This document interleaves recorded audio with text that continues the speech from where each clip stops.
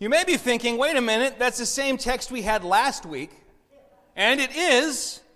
I hate to take Mother's Day to talk about my own problems, but for those of you who haven't been with us long, you don't know about the curse of Mother's Day, in which for like a good 7-8 years, every year, just by luck of the draw or a divine sense of humor, I would land in whatever book we were studying on the most inappropriate texts. Culminating with, we were in Revelation 3, and we were on the text of, you tolerate that woman Jezebel who claims to be a prophet, but seduces many into sexual immorality, and I'll throw her children on a sickbed. Happy Mother's Day. And I thought the spell had been broken, and then I started this Acts study last week. And if you haven't looked at verses 18 and 19, you don't know why I haven't moved ahead. But I looked at it and I said, not today, Satan. Not happening. And then one of you, he's not here today, but one of you said to me, wait a minute, Pastor Zach, I have a question. Because at the end of this text, in verse 11, the disciples are gazing intently up into the sky with this sense of expectation. And these two angels come and sort of mildly rebuke them for it. What are you doing staring up in the sky? He's coming back, but in the meantime, there's work to do. And he said, wait a minute, why were they rebuked? Because aren't we told to focus on things above? Aren't we told to keep an eye on the sky? Aren't we told to do exactly what they were doing? And I said, thank you for the out. Let's take a little side detour and talk about that on Mother's Day. And that's what we're going to do. There's a story that Martin Luther, when he was kind of the spiritual father and elder statesman for many who had come into his Reformation. He was teaching and he was trying to lead a particular young student who had been a superstar monk and had a high opinion of his own piety. He was trying to help him to understand how lowly we all are before God. And so he said to the young man, he said, listen, if you can do something for me, if you can, go back to your room tonight, pray the Lord's Prayer, and pray it in such a way that you focus entirely on nothing but the words of the prayer. And not get distracted, not ever think of anything else. Just focus on Christ's words that He taught us. And you come back, you can honestly tell me you did that. I will give you a brand new horse and carriage. Which sounds like a weird prize, but remember, this is a new monk out of the monastery, now no longer a monk, and every day there's new former nuns arriving. They're all wanting to get married. You got to have a cool car, right? So he said, I can do it. I can do it, Brother Luther. He went back to his room and tried. He's like, there's only 5 basic petitions in the Lord's Prayer, and he could not do it. The next day, downcast, Luther said, well, were you able to accomplish it? And he said, no. As much as I tried, whenever I tried to focus on the words of Christ, I thought about the horse and carriage. That brings me to a text in Colossians that I think is kind of the counterbalance, the yin to the yang of that passage in Acts 1, and kind of the heart of the question I was asked. What does it mean for us to focus on things above if it doesn't mean to do just what the disciples were doing? We read in Colossians 3. I'll give you a second to find that. Way near the end, like right there. Colossians 3, Galatians, Ephesians, Philippians, Colossians. We read these words. If then you've been raised with Christ, seek the things that are above, where Christ is seated at the right hand of God. Set your minds on things that are above, not on earthly things. For you have died, and your life is hidden with Christ in God. When Christ, who is your life, appears, a reference to the second coming, then you will also appear with Him in glory. So here, Paul ties together this second coming the angels were talking about and the notion of focusing on things above. And in verse 1 there, I have to stop after one word, and I know that doesn't bode well for your lunch plans, but it says, in most translations, if then you've been raised with Christ, then seek the things above. It makes it sound open-ended. Like he's writing to people, and who knows if they are or not. And there's something going on in the Greek here that we actually don't have easily translatable in the English, and it's called a first-class conditional, which means it's an if-then statement, but it expects a particular answer. In this case, yes. I'm writing to people who are. I'm writing to people who have been raised with Christ. It'd be almost like if I said, well, you want to come with us, don't you? I'm asking a question, but it's a conditional that expects the yes answer. It's almost somewhere between if and since you have been raised with Christ. If you have been, this is how you ought to act. If you're really my dad, you should let me do this, right? That kind of an if-then situation. And he's reminding them that they're not on the fence, that they have been saved. And once you turn on the light here, you can't go back into the darkness. Seek the things that are above, where Christ is seated at the right hand of God. Set your minds on things that are above. Those two commands, seek the things above, set your mind on things above, on heavenly things, those are parallel. And both of these commands are in what's called a continuous present tense, meaning we could translate that, keep on setting your mind on things above. Keep on seeking things above. Keep on focusing more and more on heavenly things. The great Bishop Lightfoot says, you must not only seek heaven, you must think heaven. And it's too bad the disciples didn't have that quote or this passage at their disposal when those angels were giving them a hard time. They could have said, yeah, cool off, buddy, calm down. We're just setting our minds on things above. We are looking up at heavenly things, thinking about heavenly things. Now, we have to be careful with a passage like this to remember the context and to look at what is said and what is not, because you can actually accidentally interpret this backwards in a way where you're aligning yourself with the very thing Paul is trying to refute here, which is Gnosticism. The notion that heaven is good and earth is bad. Why? Because it's earth, because it's physical, because there's dirt and stuff. Spirits are good, bodies are bad. That's Gnosticism. That's not Christianity. That's Plato. That's not Paul. That's certainly not what Jesus taught. That's not what we see here. We're not looking at this through the lens of that's reality. This is a shadow, an illusory existence. We really want to get to the ethereal rather than the earthly. That's not a biblical view. I remember when I was in an American Baptist youth group in the early 90s, there was a band. It was a family, and they were also like a rock band. And they would go around to all the ABC youth events and sing. And their most popular song was "Heaven is the Real World." And I remember thinking something's weird about that back then, but I didn't have the categories. It's because it's Gnostic. This is the real world. To think it's not is a cop-out. In fact, we see at the end that rather than God saying, why don't you just all come up to heaven and stay here forever, at the end of the book of Revelation, heaven comes to earth, and God dwells amongst his people forever. And heaven and earth kind of become one on the new earth. This life is not batting practice for the real thing. This is the real thing, and it matters. And so we must engage with the earth. It's not good enough to say, well, we're the church, close the doors, batten down the hatches, wait it out, be spiritual, think about heavenly things. No, we're rooted in heavenly things and engaging the world around us. We also want to make sure we avoid the trap of thinking that heavenly things are like stuff that's in heaven. I've actually even seen studies that are written with this point of view. What are the heavenly things? Well, let's look at what the Bible says is in heaven. We got a throne. God sits on a throne, so we'll talk about that a while. There's those weird living creatures that are like mix and match animal situation. We'll talk about that for a while. And that's not what we're looking at. This is not speculative. Paul does not want us to sit and daydream what heaven is like endlessly. Not that there's never a time where that's helpful, but that's not what's being commanded here, at any rate. This isn't about spiritual escapism wherein we fantasize about the sweet by and by until by and by we arrive. We spend all our time reading these dubious accounts about people who went to heaven and came back and tell us what it's like.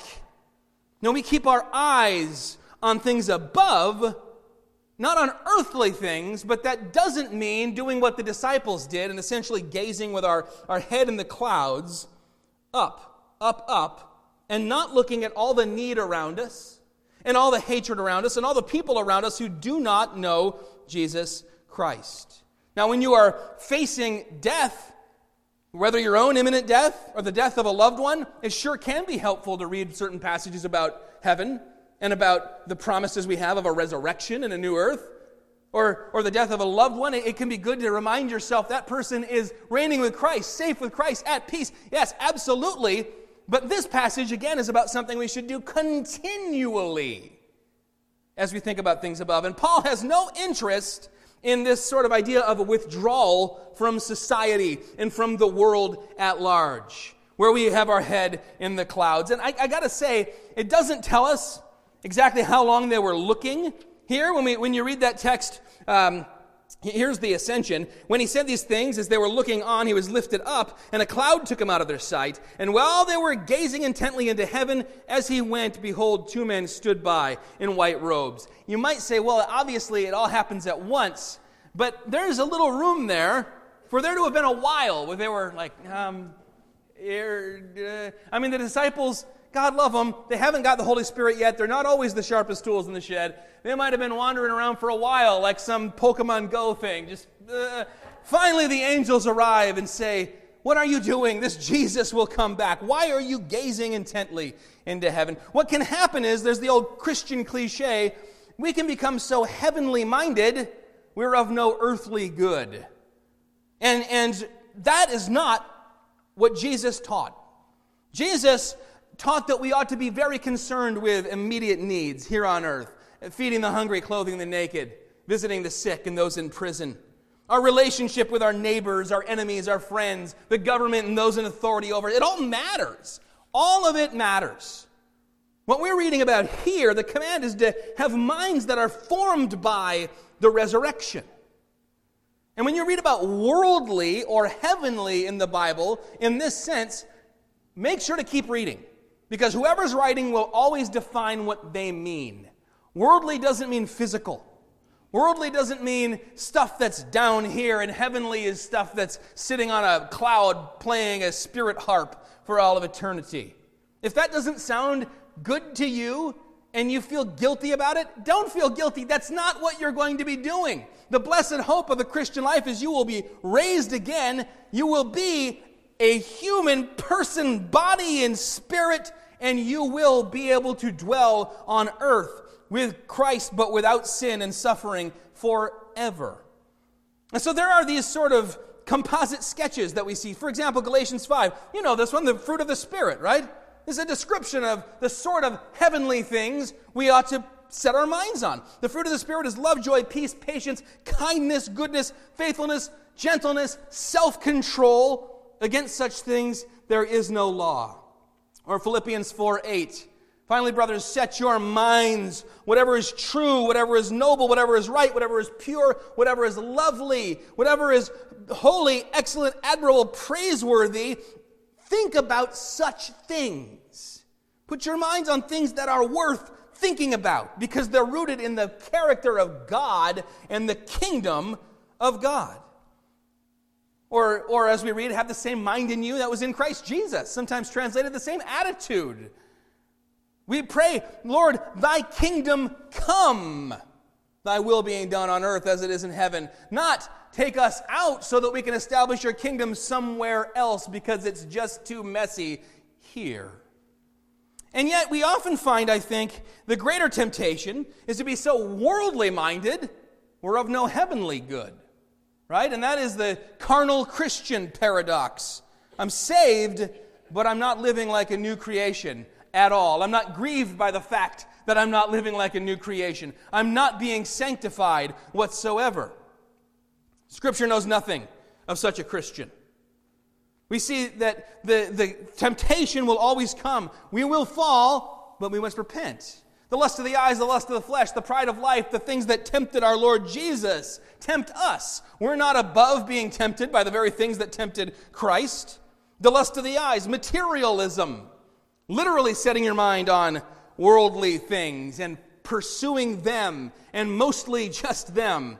Jesus warned in the parable of the sowers about the worries and pleasures of this world. They can overtake you and make it so that you never bear fruit for the kingdom. It's a story about Jack Benny, the old comedian. If you don't, Emerson, you know Jack Benny, right? Oh, buddy. All right, well, we'll fix that. he was notoriously like a penny pincher. That was part of the shtick. And one day he supposedly was walking down the street, and a guy came up with a gun and said, "Hey, your money or your life?" And Benny kind of froze up. And the guy said, "Do you hear me? I said your money or your life." And he said, "Don't rush me. I'm thinking." That's the best joke I've got today, guys. That's it. So savor it. Your money or your life. Jesus says, what good is it to gain the world and then you lose your soul, lose yourself?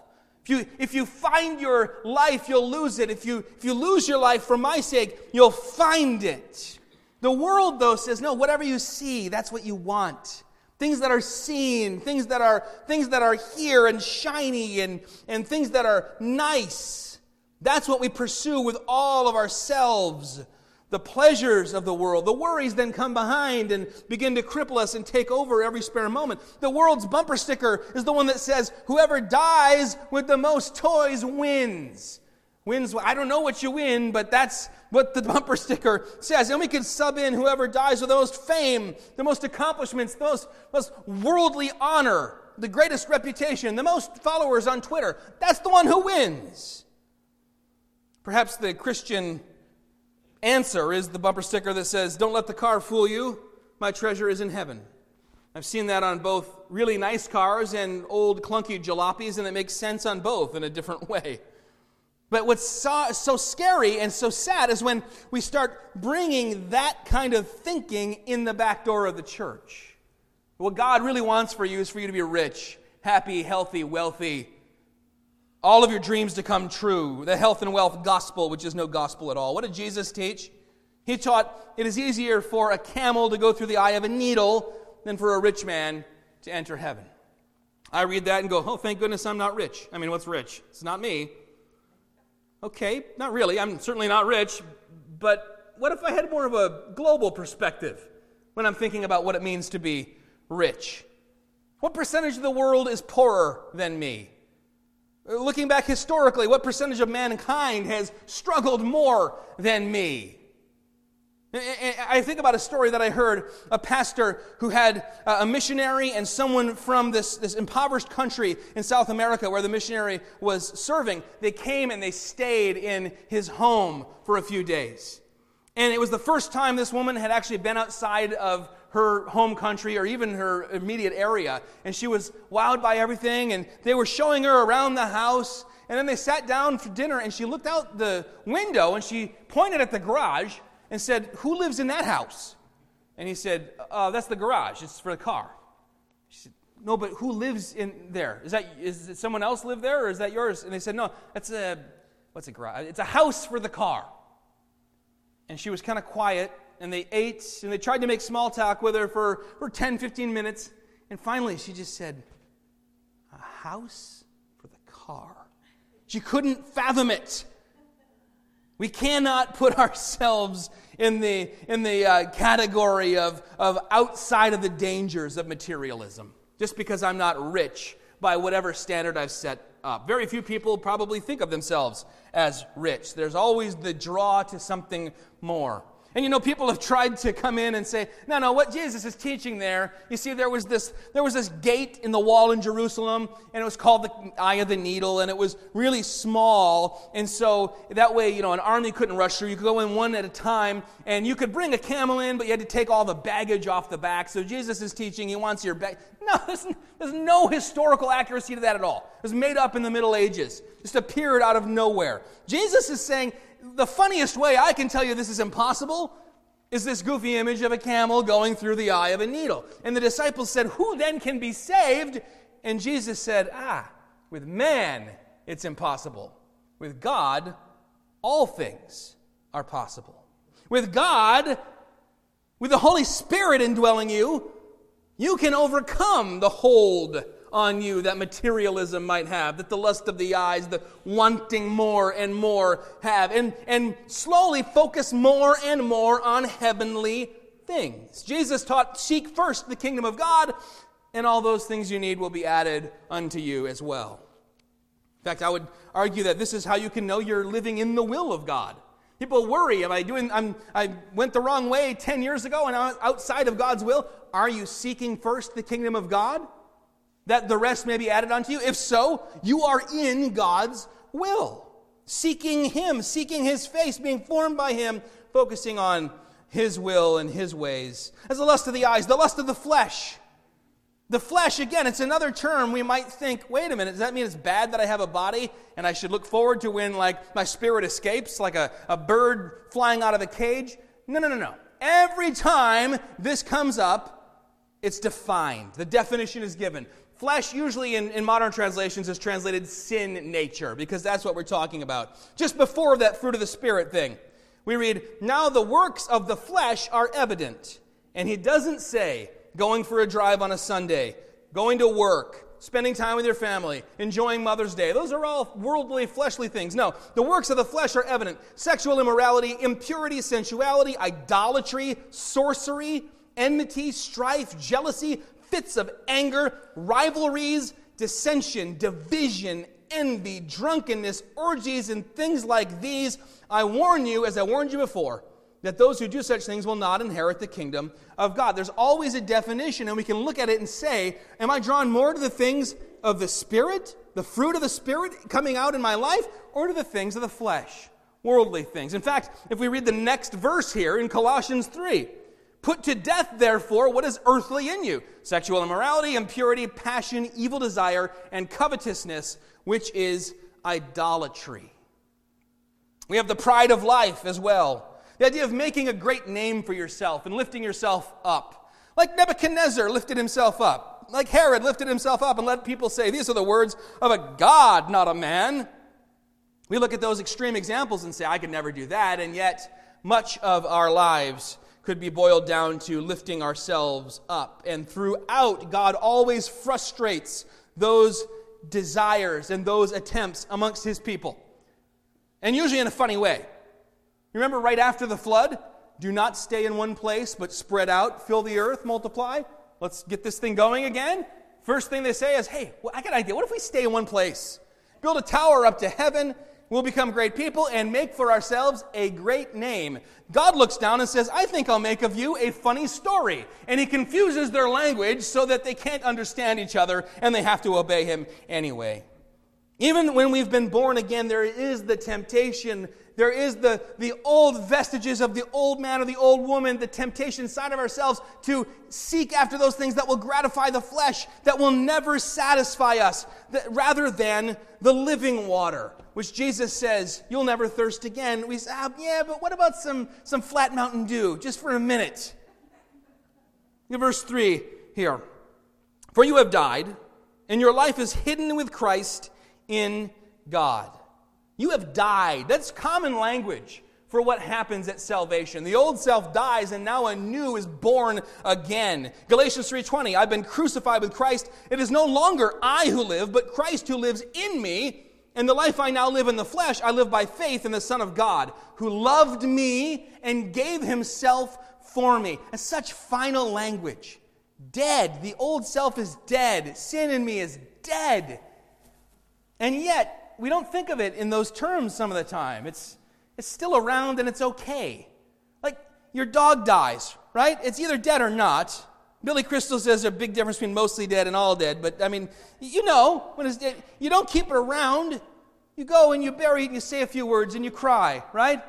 If the dog came back later, you wouldn't be like, oh, good. No, this is some Stephen King stuff now. Be afraid, right? And yet, we don't treat sin that way. Oh, no, you're dead. Don't come around here. You know, we've seen with this the Flint water thing in the past few years just how scary it is to have something in the water that is not healthy for you. That you can't see it, but just as many parts per billion is dangerous. It's scary.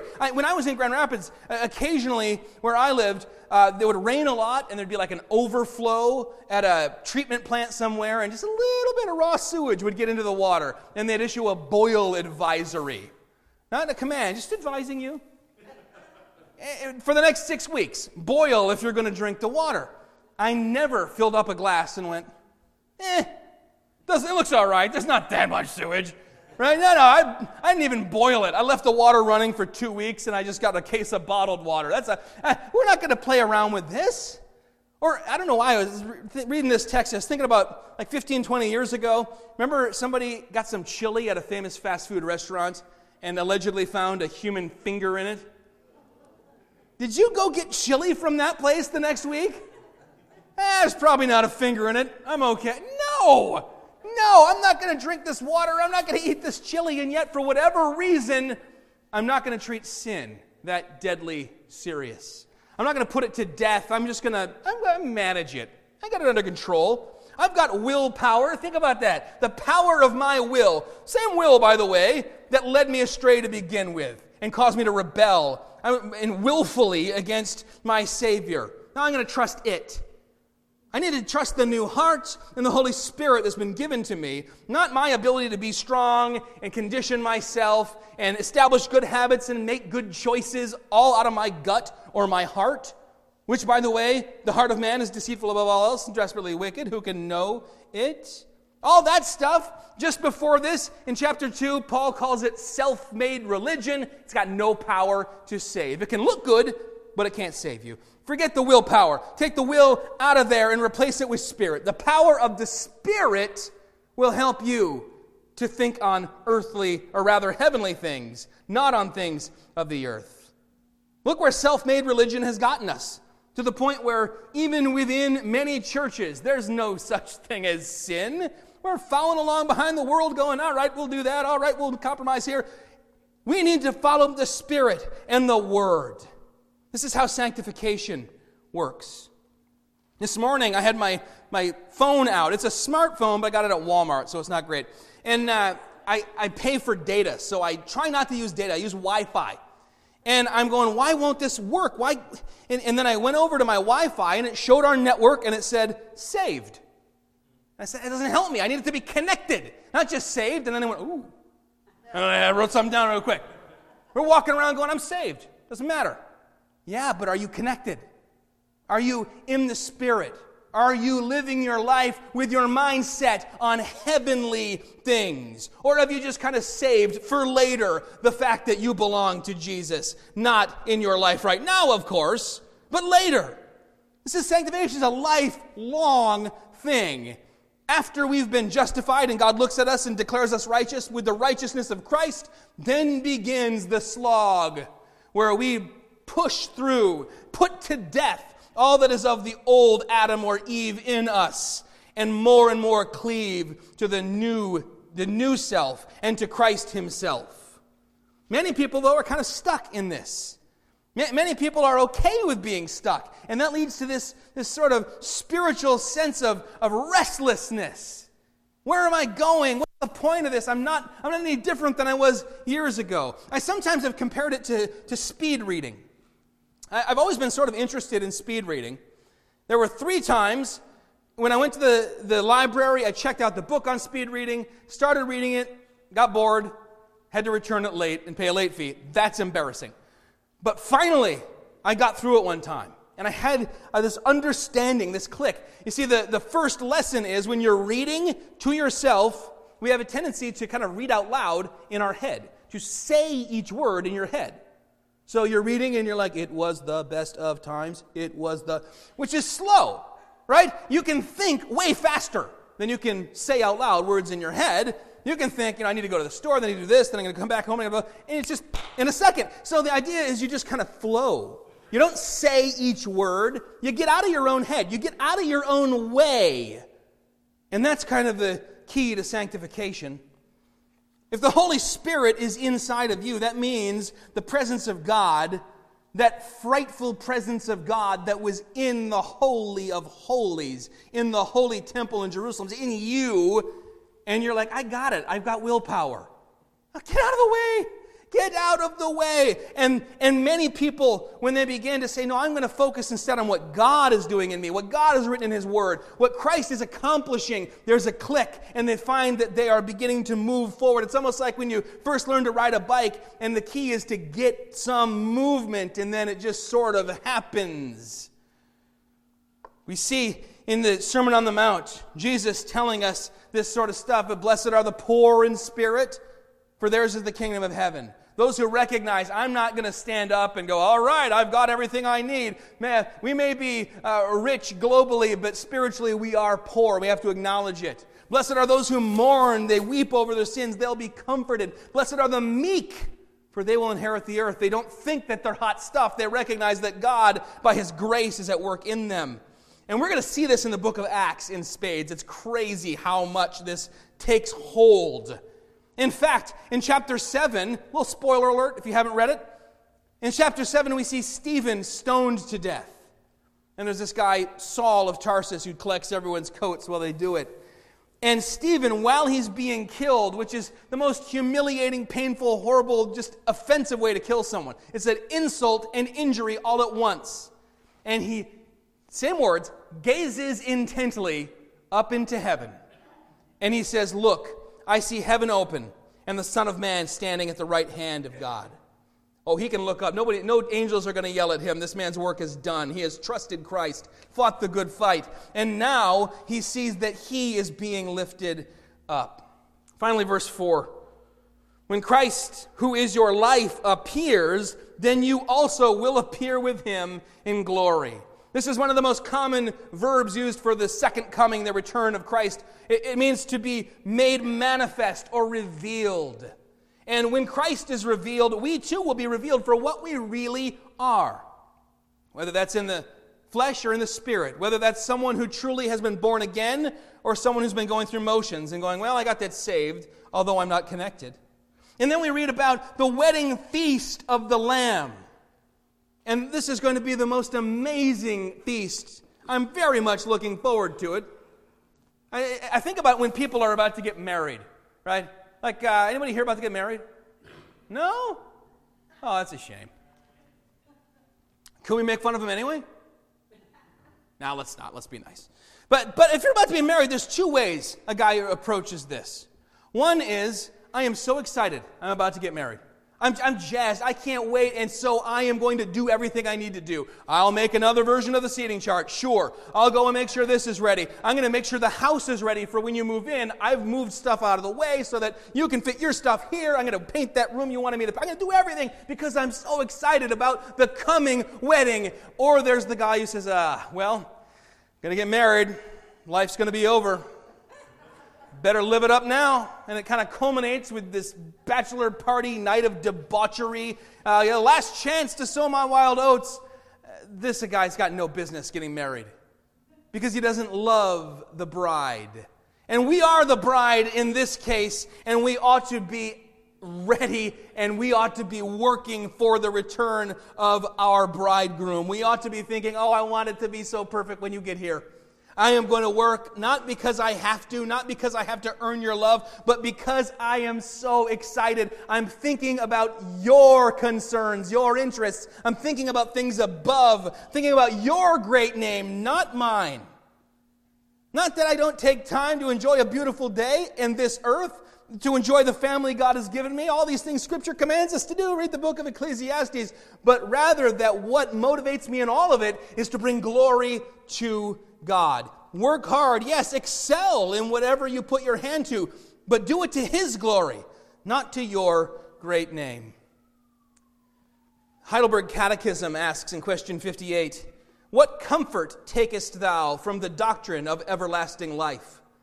And the answer given is that since I now feel in my heart the beginning of eternal joy, after this life I shall inherit perfect salvation, which eye has not seen, nor ear heard, neither has it entered into the heart of man to conceive, therein to praise God forever. We do have something great to look forward to. Let it comfort you and motivate you. But don't be like those Christians in Thessalonica who said, well, Jesus is coming back, and the world is wicked, so I'm going to stop working. I'm going to stop serving. I'm going to just wait right here for the return of Christ. Let us be found with our boots on. Let us be found on our knees in prayer. Let us be found visiting in the hospitals or the prisons. Let us be found working hard so that we can be an example to our unbelieving co-workers. Let us be found sharing the gospel with a family member who doesn't know Christ. If then you have been raised with Christ, seek the things that are above, where Christ is seated at the right hand of God. And as the book of Acts plays out, we don't see any of these disciples standing around looking up going, is it time? That's what they were saying at first. Is it now? Is it time?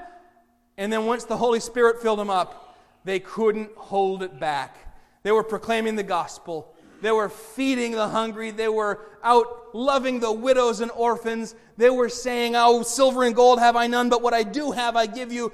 In the name of Jesus, stand and walk. And we see that this is what the Holy Spirit does. He sets our minds and our eyes more and more, not on the things that this world has to offer, but on the things above. Let's go to Him now in prayer. Heavenly Father, we are thankful that we have the example of the 12. We see in them the tendencies we have to wander away, to misunderstand, to try and put the focus on ourselves. And Lord, we see how patient you were with them. We see how patient you are with us. We see that you love us and you will not let us go. And Lord, we pray that you would help us to set our minds on things above, to seek and keep on seeking heavenly things, your will, your ways, your glory. And Lord, I pray for anyone here who does not know you, that they would put their faith in you today, repent of their sins, turn from their sins, and believe in you, that you died and rose again for just that. And Lord, I pray for anyone here who is saved, but they're not connected. They're stuck in their sanctification and they've kind of grown okay with it. Lord, I pray your Holy Spirit would give them a sense of disquiet, that they couldn't stand it, that your word would be in them locked up like fire in their bones, and they would have to, with a new zeal, begin seeking after you and recognize that all along you've been the one seeking after them. We pray all these things in Jesus' holy name. Amen.